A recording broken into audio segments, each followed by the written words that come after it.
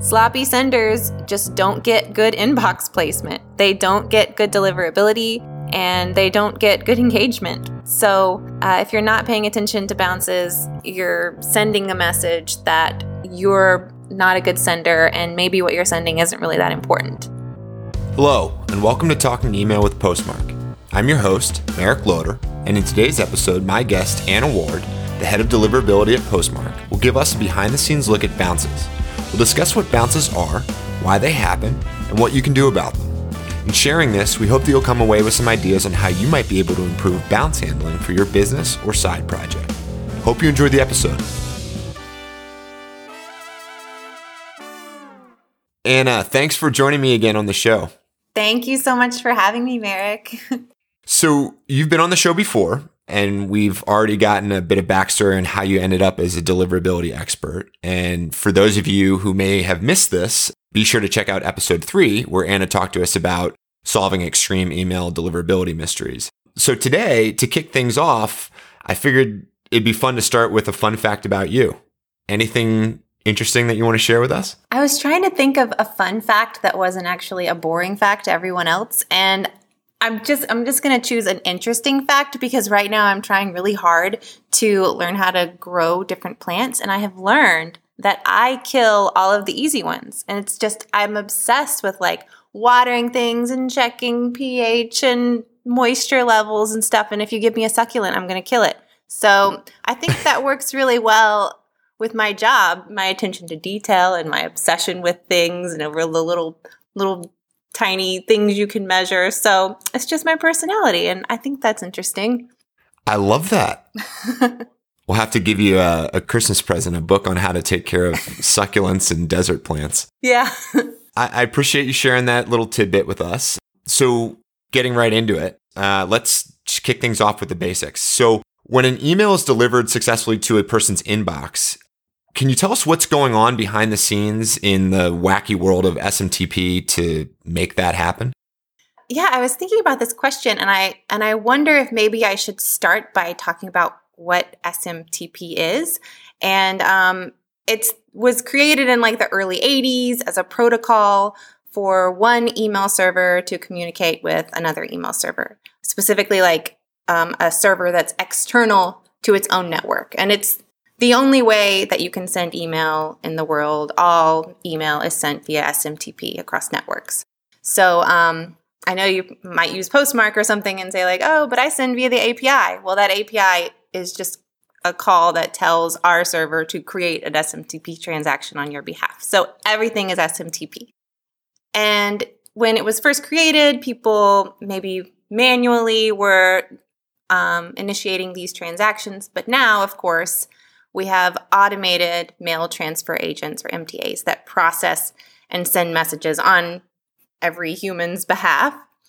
And in Postmark's case, that MTA is running additional software to manage really large queues of recipients for many different senders at once.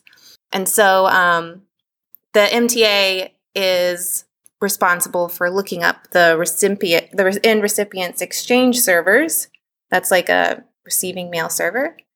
And it starts that connection with it via SMTP. And it's kind of adorable to watch. It's literally a back and forth human readable conversation. Like, hey, server, how are you doing? Oh, I'm doing well. Hey, can I send you a message? Yeah, sure. Go ahead. And it's really human readable responses back and forth, just like this, except they happen extremely fast. And at the end of it, they say goodbye. And that's it. Your message is, I guess, in that sense, during that connection, sent. Yeah. So it sounds like there's a lot of moving pieces there. Even though it's a single click on your computer, there's a tremendous amount of things happening behind the scenes to actually get that email through to the recipient's inbox. Yeah, I think that the most important thing to note about this is that it's a single click from my Postmark's MTA to the recipient's MTA, but really there's a ton of hops that are happening and a ton of connections that happen just for one message. So generally, a message is sent from an MUA, a mailbox, like a mail user agent, and that gets transferred to the MTA, so like maybe Postmark's MTA. And then that gets transferred to the receiver's MTA, which is like a receiving, accepting MTA. And then that gets passed on to an MDA, which is a mail delivery agent, and that's to find, hopefully, a local delivery option. So it's finding where that individual recipient is. But even after that, like because of forwarding and list serves and mailing lists and stuff, an MDA may even transfer it to another MTA and start a whole other chain of connections that have to happen. And so that's already like 5 to 6 connections made just to sing just one single message. And that's not even considering all the extra hops and processes for spam filtering, firewalls and blacklist checks, authentication standards, encryption, of course, that forwarding and listserv routing that mail today, all of these things that mail must go through. So delivering a message, you don't really know what's going to happen after that first initial connection from, we'll say, Postmark to the receiver. But there's a lot of different things that can happen and lots of different things that the receiver wants to happen before it actually delivers the message. So it's important to understand. I did not have a sense of how many connections are actually happening behind the scenes to get an email from point A to point B. There are a lot of dependencies, right? There are a lot of things that have to go right. Perhaps we can start there. Can you walk us through what are the indications that let a sender know that a message has been successfully delivered? Yeah, definitely. Because of SMTP, each of those connections, each of those hops from server to server, SMTP requires that there's some sort of relevant status about the success of that transaction. So if I send you a message via SMTP and I say, did you accept it? You're supposed to say yes, no, with some sort of information. But that means that status is only accessible to the machine that was involved in that most recent connection. So unfortunately, that means at the most basic level, seeing a success status on the hop from your MTA to the receiving MTA, that's the most real confirmation of delivery that most senders have. So that's, I got a 250 OK when Postmark connected with the recipient server. So I'm just going to assume that everything went okay from then on. But now people have tried to build on other indicators, of course, because we have HTML content now. So you can also track image downloads as opens. You can do URL tracking via redirection or UTM tracking parameters. So that's click tracking. And then there's also third-party services that you can sign up for or that people download to manage their inboxes. And they will actually sometimes provide feedback to senders directly from your email client. So that's important to know when you download some clean up your inbox app. Read the fine print and see if it's actually sharing your data with someone. So there's a lot of ways people have gotten around this idea that SMTP is only limited between the two servers having that conversation. And so they're trying to find ways to get that feedback more directly from the end recipient. So to be clear there, I mean, because I think that's really interesting, right? So ultimately, getting that 250 OK back from the receiving mail server, that effectively means that those 5 or 6 connections that may have been made to get to that point, clearly they were all successful if we got to that final stage. Yeah? Correct. But what's unfortunate here is that your visibility as a sender, as the original sender of the message, you may only have visibility into the statuses of the first 2 or 3 connections. The last 3, 6, 100 connections, you don't necessarily get feedback on because you don't have access to those machines. So that's what I mean by you may see a 250 OK in Postmark, meaning that a message was successfully delivered, but there could be some sort of failure later on that ends up making a message undeliverable. And so that's where these extra confirmations like open tracking and click tracking, that's where they come in to try to help solve the mystery. Like, did it actually go somewhere? So that's the magic of email, I guess, the mystery of it.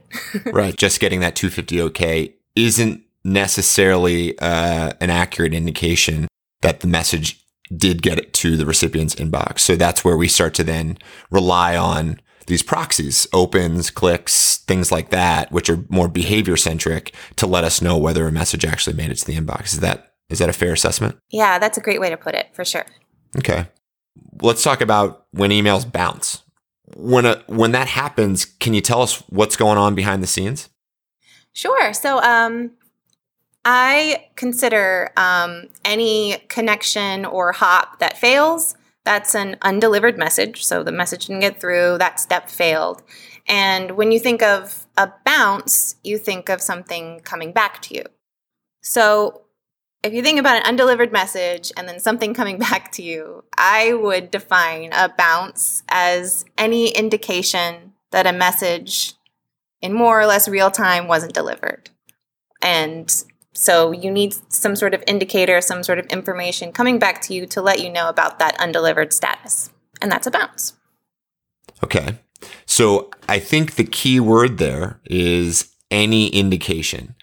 Perhaps you can explain to us how this indication or this feedback gets back to the original sender. Can you walk us through that process? That's a really great question. There's generally two ways to register a bounce. The first one, which we kind of talked about, is the status during that connection, during that SMTP transaction of a failure.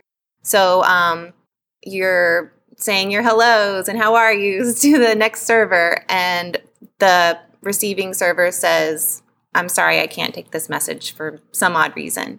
And immediately during that SMTP transaction, you can immediately log, this didn't work out, and you know it's bounced. The second way to get a bounce is as an email reply that's sent later to the sender about the failure further down the road. And so we call these non-delivery reports, or NDRs. And those reports, those emails, are sent whenever the receiver has time, usually in an automated way on some mail server. Some software running there says, this didn't work out, sorry dudes. And then it sends you that email response, and you can receive that to what we call the return path, or the envelope from address, which is usually the address for another mail server that processes bounces. Okay. So let's talk a little bit about, the common factors that cause bounces to happen. Can you speak to that? Yes, definitely. So first, I feel like I should mention that while there are like RFCs and standards and practices on what information a bounce should include and the codes that represent each bounce type, technically receivers can still send back whatever they want. So bounce analysis is often more of an art, and it requires a lot of trial and error and heavily customized processing. Just throwing that disclaimer out here. But despite that, so with that said, I can go over the main reasons that a message bounces and some of those general categories. So the first category I would say is a hard bounce, which is a permanent failure. So permanent is the key word there. And the idea is that the sender will never be able to reach this recipient with any message. And so types of bounces that are hard bounces are maybe a bad or non-existent domain, like you did a typo, a non-existent end recipient. So maybe postmarkapp.com exists, but Gerard at postmarkapp.com doesn't exist. And then there's also sender or IP reputation issues and blacklistings. And so those are often a hard bounce too, because it affects all messages. It's a permanent failure. As long as you have this reputation issue, no message will go through. So permanent. They are serious bounces that you should seriously consider suppressing from your list or resolving immediately. The second category is soft bounces. And so temporary failures, keyword temporary. And that means that the sender might be able to reach this recipient with their next message. So this one didn't work, maybe the next one will. And the most common example is a full mailbox. So someone hasn't checked in a while, they're on vacation, you send your next message next week and it'll be fine.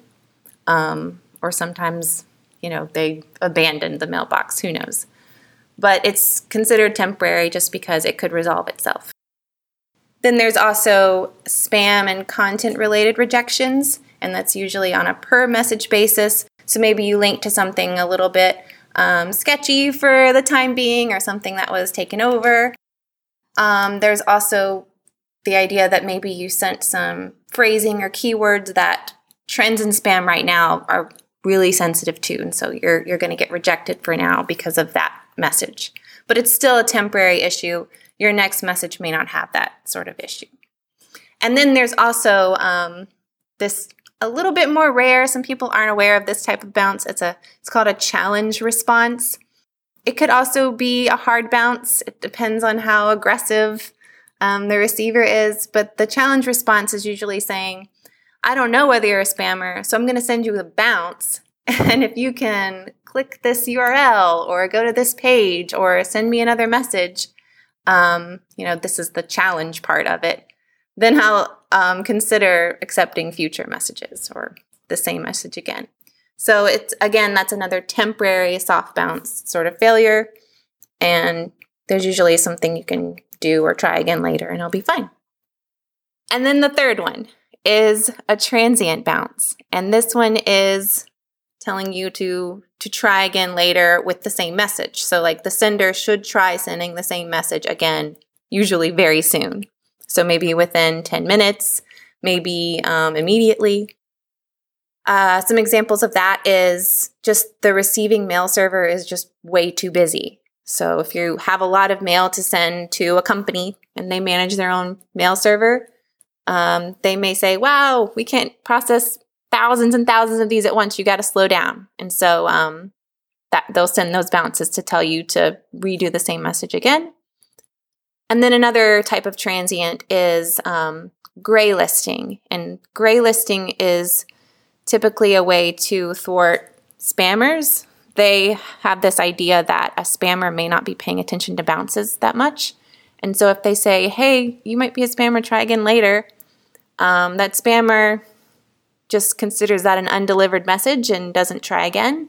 Whereas a legitimate sender will say, oh, but I'm not a spammer, I'm going to try this again. And so they do, and they get delivered. So those are the three types: hard, soft, and transient. And there could be some overlap, but that's the big kahuna. Can you just quickly summarize, kind of which of these bounce types are primarily related to sender behavior and which of them are really more tied to the receiver side? So sender behavior, you'll get a bounce because of something that the sender did when it's about reputation or when it's about list management. So list management is easy, like I'm sending to bad domains or I'm sending to old email addresses. Like those sorts of things are more likely to get bounces just because they aren't useful or aren't being used or don't exist. And then there's also the reputation-based ones.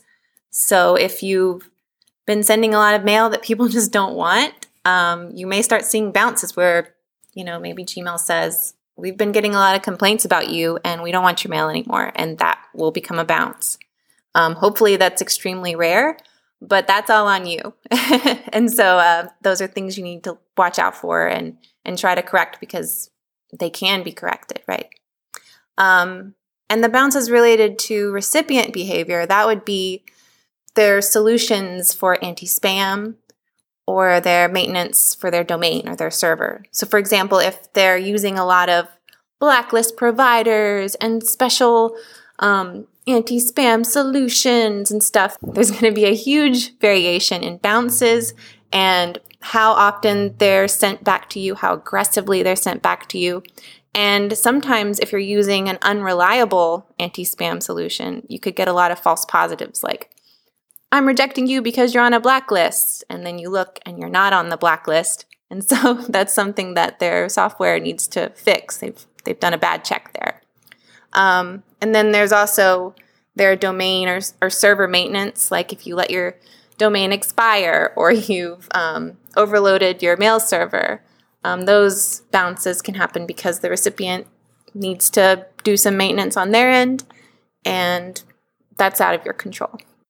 Cool. One thing before we move on with respect to the sender behavior and how that impacts bounces. As you said, list management's pretty straightforward, right? You're sending to a bad domain, a bad contact, etc. But on the reputation side, having perhaps a poor, domain reputation, are there indicators of that? I mean, in terms of how that would present as a bounce?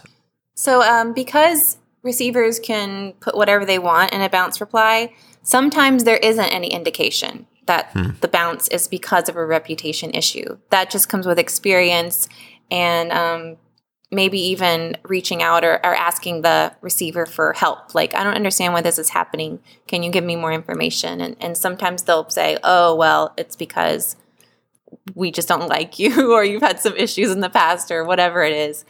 You can figure that out kind of through roundabout ways. But a lot of times it is written in the bounce message itself. It'll say something like, we didn't like your content. This is content related. Or we're getting too much unsolicited mail from you.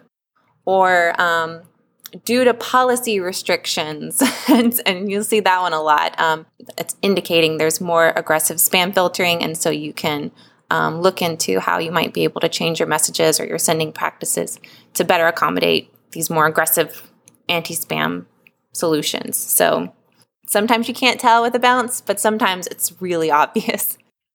It sounds like there's a bit of a dance going on in order to kind of understand and decipher what might be contributing to these bounces. I mean, I guess in your experience as a deliverability expert, which would you say of these various bounce types, cause the most confusion and why?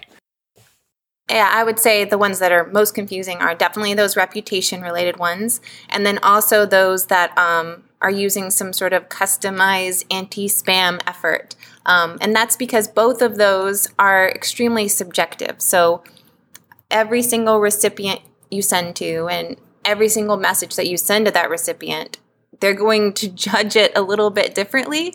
So the way Gmail feels about your mail is different from the way that Yahoo feels about your mail, which is different from the way that .gov addresses feel about your mail. And so each of these have their own idea about how you are as a sender. They have their own idea about how aggressive to be with senders. And so all of those anti-spam reputation-related bounces, they can vary in what they say. They can vary in how often they're sent back to you. And it's just, you've got to have a lot of experience and just be really watchful for small trends. And that's where the confusion comes. Clearly, as a sender, you're being judged by different mail clients and ISPs and anti-spam solutions. It can probably get to the point where it's a bit overwhelming. If you kind of take the approach of, you know what, I can't do anything about this. Can we talk a little bit about, what kind of the long-term impact of getting these types of bounces would have on a sender? I think that's a really important question because people often think of bounces as being the result of some sort of action that they've done. Like, oh, I've done poorly, so I'm getting a lot of bounces. Or I'm doing great, so I'm not getting a lot of bounces. But the bounces themselves are your behavior. And every rejection by the recipient or by the receiving server, it affects their perception of you as a sender. So if they bounce you, they're like, this sender, I had to bounce them. I need to make a note of that. And a lot of them do. And the more you try to contact them when they don't want you to, or try to reach people that don't exist, wasting their time, all of these things are a negative spot on your reputation with them and how mail in the future might be delivered. And so as a sender, you're most easily identified by your sending domains. We all know that sending domains have a reputation that they build, and bounces definitely are a part of that. But also, they may identify you as a sender by your content. So if you have consistent branding or templates or something, if you try a different sending domain, you might still see poor performance because your reputation is still tied to that content. They may also see certain links or URLs in your content and say, this is the same sender, or I hate people who send these sorts of links. And that same reputation is tied to it. Same thing with like where you host your images and files. Like that's another indicator to like identify senders that they don't want talking to them. And so anything you can do to minimize bounces is going to be positive for your reputation. And anything you do that ignores or encourages bounces is going to negatively affect your reputation. So bounces are really important. That's actually just kind of amazing to think about the profile that, ISPs are able to kind of build and create around who you are as a sender, right? That may have, little to do with your domain and may actually have more to do with your content or et cetera. I mean, are ISPs and mail clients, do they work collaboratively to kind of create these really robust profiles to make these types of decisions around bounces? I honestly, as a sender, I wish it was a little bit more collaborative, but it's not. A lot of people, like Gmail has its secret sauce that it's never going to share no matter what. And no matter how much Yahoo improves something, they're not going to share it with Outlook, and Outlook isn't going to get to know what Gmail's up to. And it's just, everybody has their own proprietary spice blend. And, but a lot of them, I hear them talk about it as fingerprinting a sender. Little things that, little trends that may change over time, indicators so that they can tell if you're the same sender, even if you change ESPs or you need a new domain, they can still kind of tell who you are and have some sort of reputation information about how much to trust your message. Wow. So, but I guess going back to your original point, right? Because they aren't as collaborative as maybe you would like them to be as a sender, it's a bit of an art with respect to kind of navigating how each of these different ISPs is going to ultimately treat you as a sender. Yeah. Exactly. So, because of maybe your reputation issue at a specific receiver, you could get a lot of bounces from them, and maybe even really aggressive ones. Whereas to other receivers, you see no effect at all and your mail gets delivered fine. Bounces are just like inbox placement. Like it varies all the time, no matter who you're sending to. And so keeping track of it and monitoring it and taking action when you see excessive bounces or strange bounces or unexpected bounces is the only way to do it. So with respect to taking action and making sure that you actually are being responsible with bounces, I mean, what would you say are some of the best practices for monitoring bounces? And are these practices different when you're sending, from a third-party ESP service like, let's say a Postmark versus sending from an internal mail server? Great question. So I'll start with managing your own mail servers because that's what I do. And so there are some best practices towards if you want to have a mail server and be any good at it, there's a few things that you need when it comes to bounces. The first one is a way to log the response of every SMTP transaction you make. So you've got to not only just do those transactions, but log every response and be able to store that somewhere easily accessible. And then you also need a way to receive and log all of the messages sent to your envelope from your return path address that's used for each SMTP transaction. So that's logging all of those NDRs, those non-delivery reports, and storing them somewhere. And so with those two sets of logs, you'll very likely need some software that can analyze those logged responses and filter them by category and general content, parsing what they're talking about and the codes. And then once you have that software that can parse and categorize, you need to apply all of that analysis to your retry policies, your list management, and anti-abuse efforts for future mail that's sent. So that's just like the basic, like what you need to manage bounces. It's from logging to analyzing and then applying that to how you send mail in the future. Yeah, it sounds like a lot of work. It is, and a lot of maintenance. Like you can set all this up, but you're still going to need to make adjustments as time goes and as you learn more. But if you're someone who uses someone else's mail server, which I recommend, like the customer of an ESP, you really need an ESP that gives you visibility into every logged response to your mail, made human readable. So I know there's a lot of ESPs that may just say, oh, the message bounced and it was a hard bounce. And you don't really get any indication about like, okay, what did they specifically say? Was it an NDR? Was it a failure during the transaction? Like, give me some more details about what's going on. So try to find an ESP that gives you a lot of visibility into that, so that you can come back to them and say, hey, this doesn't look right. Can you make adjustments? And that's really important to my job, is feedback from our customers when they see something a little off. I think that empowering the customers of an ESP, you're only going to make that ESP better and better, because they're kind of like your own little QA team. Before we move on off of that point, Anna, you've worked for not only Postmark, but a couple other pretty large players in the ESP landscape. As you think about what Postmark does and how we present bounces, is there anything unique to how we present bounces that you think is actually pretty helpful with respect to sending email? Yes, for sure. So not only does Postmark show a general category and tries to make those categories useful for analytics, so like, hard, soft, transient, autoresponder, like all these different types of bounce types that could happen, that we're trying to make them relevant. Anyone who can log into their account and take a look at any one of those individual bounces and see the specific log of what exactly happened. And if it's an NDR, they can see the entire message, headers and all, where it came from. And so a lot of that is great for not only updating your bounce processing, but also maybe taking it back to the recipient or the receiver to help them fix their issues too.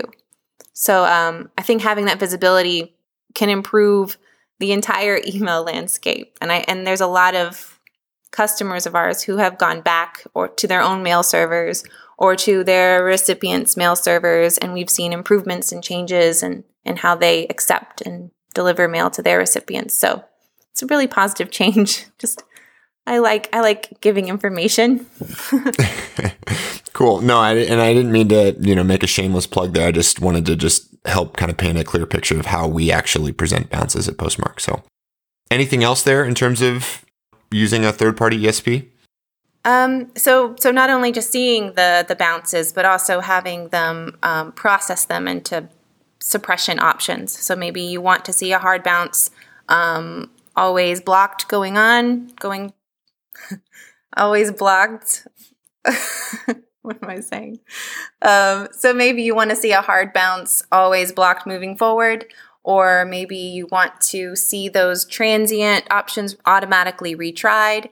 So those sorts of things are things you want to see in your ESP, that they're not only just monitoring the bounces and showing them to you, but they're taking direct action on them in a way that makes sense. And because of that, I want to mention, like, you may see a variation in how you act on bounces based on your message type. So for example, as a transactional sender, we try to be a little bit more lenient, because if there's a bounce that want to block in the future, that could be someone's password reset message. That could be their purchase confirmation. And so we try to allow people to resend those whenever possible, or to send future mail whenever possible. And the same thing with transients. We try to retry those much more aggressively than maybe a bulk sender would. A bulk sender may retry less often, give up sooner, and suppress more. And they should, because that mail isn't as urgent or time sensitive. So yeah, there's a lot to consider when choosing your ESP. It sounds like bounce handling is certainly one of those key considerations that should be factored in the decision making. For sure, yes. Bounce handling is probably what I spend most of my day on as a deliverability expert, is understanding bounces, analyzing them, and then trying to figure out if I'm wrong and if I need to reach out to the recipient directly for more insight. So, well, let's talk a little bit more about that. I mean, with respect to, this is, as you said, something that's a huge part of, your day-to-day as a deliverability expert. What are some of the biggest challenges that you have, when it comes to understanding the root cause of bounces? So, yeah, great question.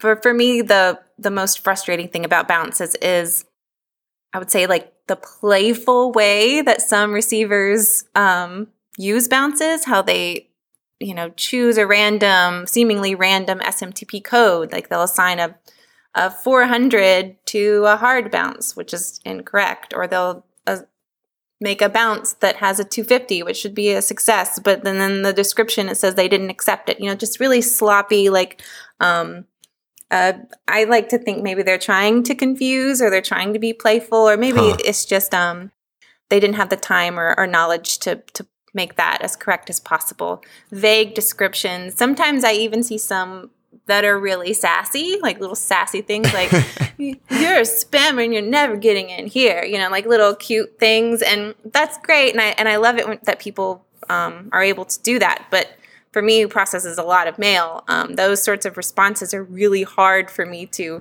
parse in an automated way. So you got to keep your eye out for sassy jokes and bounce responses.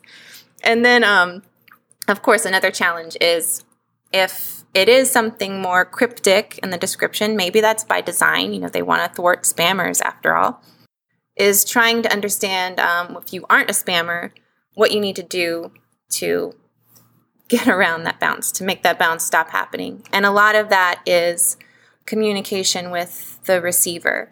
And so as a deliverability expert, we have a whole community of industry members trying to work together to improve how we communicate, and how we talk about things, and how we share information when possible, when appropriate. And so I have to make sure that I know someone at every major receiver, and that they trust me and know that I'm going to do the right thing with whatever they tell me. So I have my own reputation that I have to monitor and maintain so that we can process bounces properly. So just to add to that piece, would it be ill-advised to manage your own mail server if you didn't have somebody like you who has those relationships to be able to kind of remedy some of these deliverability issues? If you're a mail server that sends on behalf of many senders, and you have a lot of volume and it's consistent, like those sorts of things that it requires constant management, and you really do need an expert to handle it. But if you are a single company and you want to have your own mail server just for your own mail, sending from your own employees, from your own domains, it may be less of a need, just because there aren't as many reputation risks at play, I guess. But and so you do see a lot of like single companies managing their own mail servers. But at the same time, they do often have to rely on third-party vendors, like third-party anti-abuse software and blacklist providers. And so I guess no man is an island when it comes to mail servers. So you're always going to have some sort of expert to rely on, and you really do need it to do anything efficiently when it comes to email.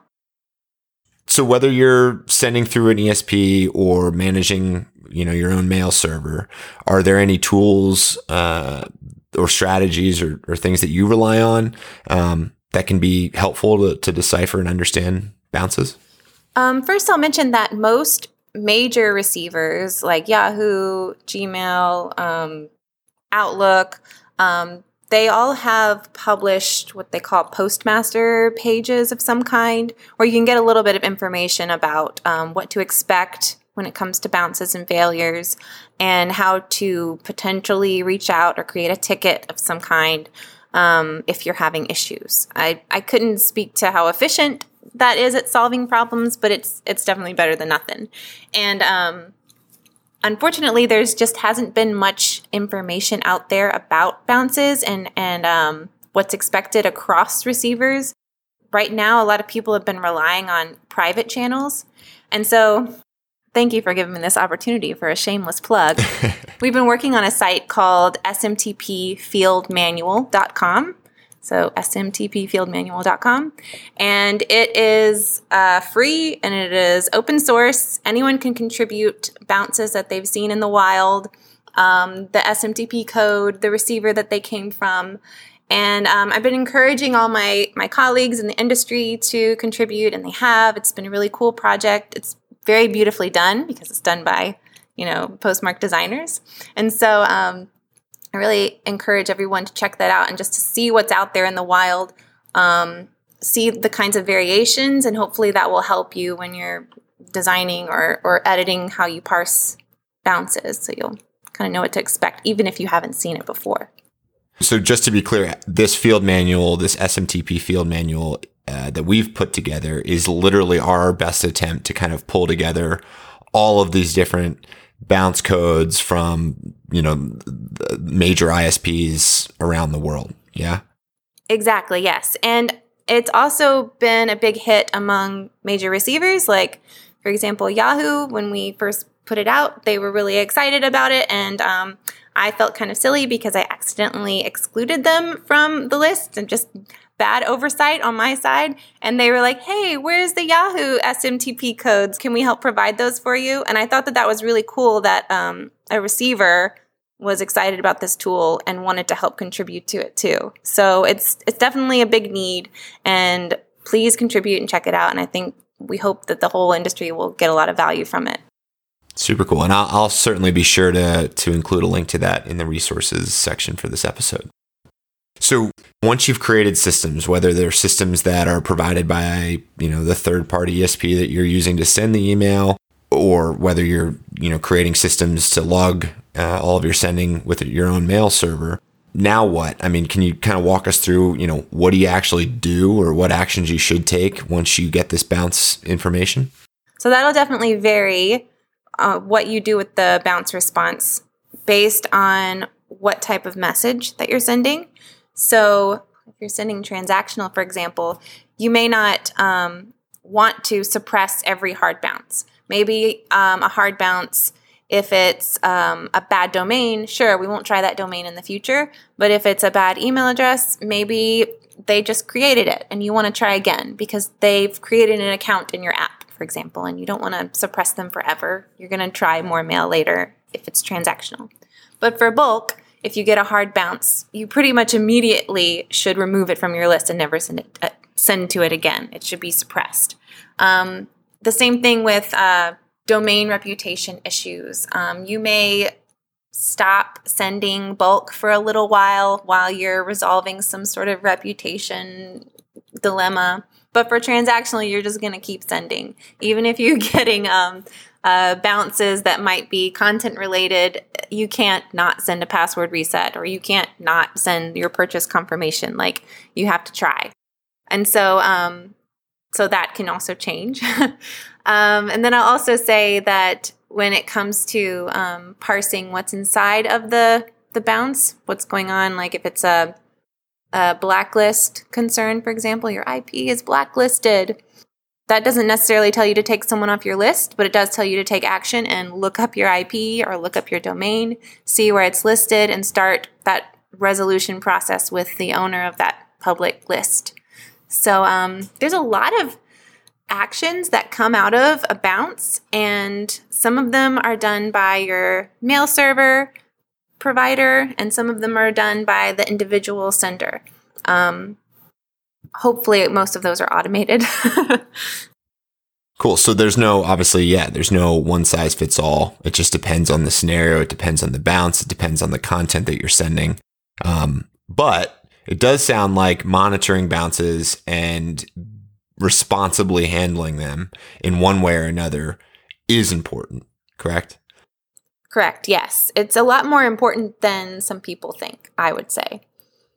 And just to be clear, I mean, like, worst case scenario here, if you're really not handling your bounces appropriately, what can happen? I mean, what does that end up looking like? If you're not handling your bounces and not doing anything about them, then what you'll probably see in the future is your reputation will drop. Receivers will think you're a sloppy sender, which I would say that is true if you aren't paying attention to bounces. And sloppy senders just don't get good inbox placement. They don't get good deliverability, and they don't get good engagement. So if you're not paying attention to bounces, you're sending a message that you're not a good sender, and maybe what you're sending isn't really that important. isn't important enough to you to manage it properly. So don't be a sloppy sender. Don't be a sloppy sender. Have a little respect for yourself and manage those bounces. Cool. All right. So don't be a sloppy sender. Sounds like that's the big takeaway. Manage those bounces. Make sure you're tracking them. Make sure you're taking actions on them. Anna, I'd like to thank you for taking the time to be with us today. Yeah, thank you so much. This is my favorite topic, and I just had a really great time talking about it. And to our listeners, thank you for joining us today. If you enjoyed the episode, please leave us a review on iTunes and subscribe to receive updates on all future episodes. And be sure to check out the resources section for this episode, where you'll find helpful tools like our SMTP field manual. Lastly, if you're ever looking for help with handling bounces for your app or side project, be sure to reach out to us at support@postmarkapp.com, and we'd be more than happy to help. See you soon.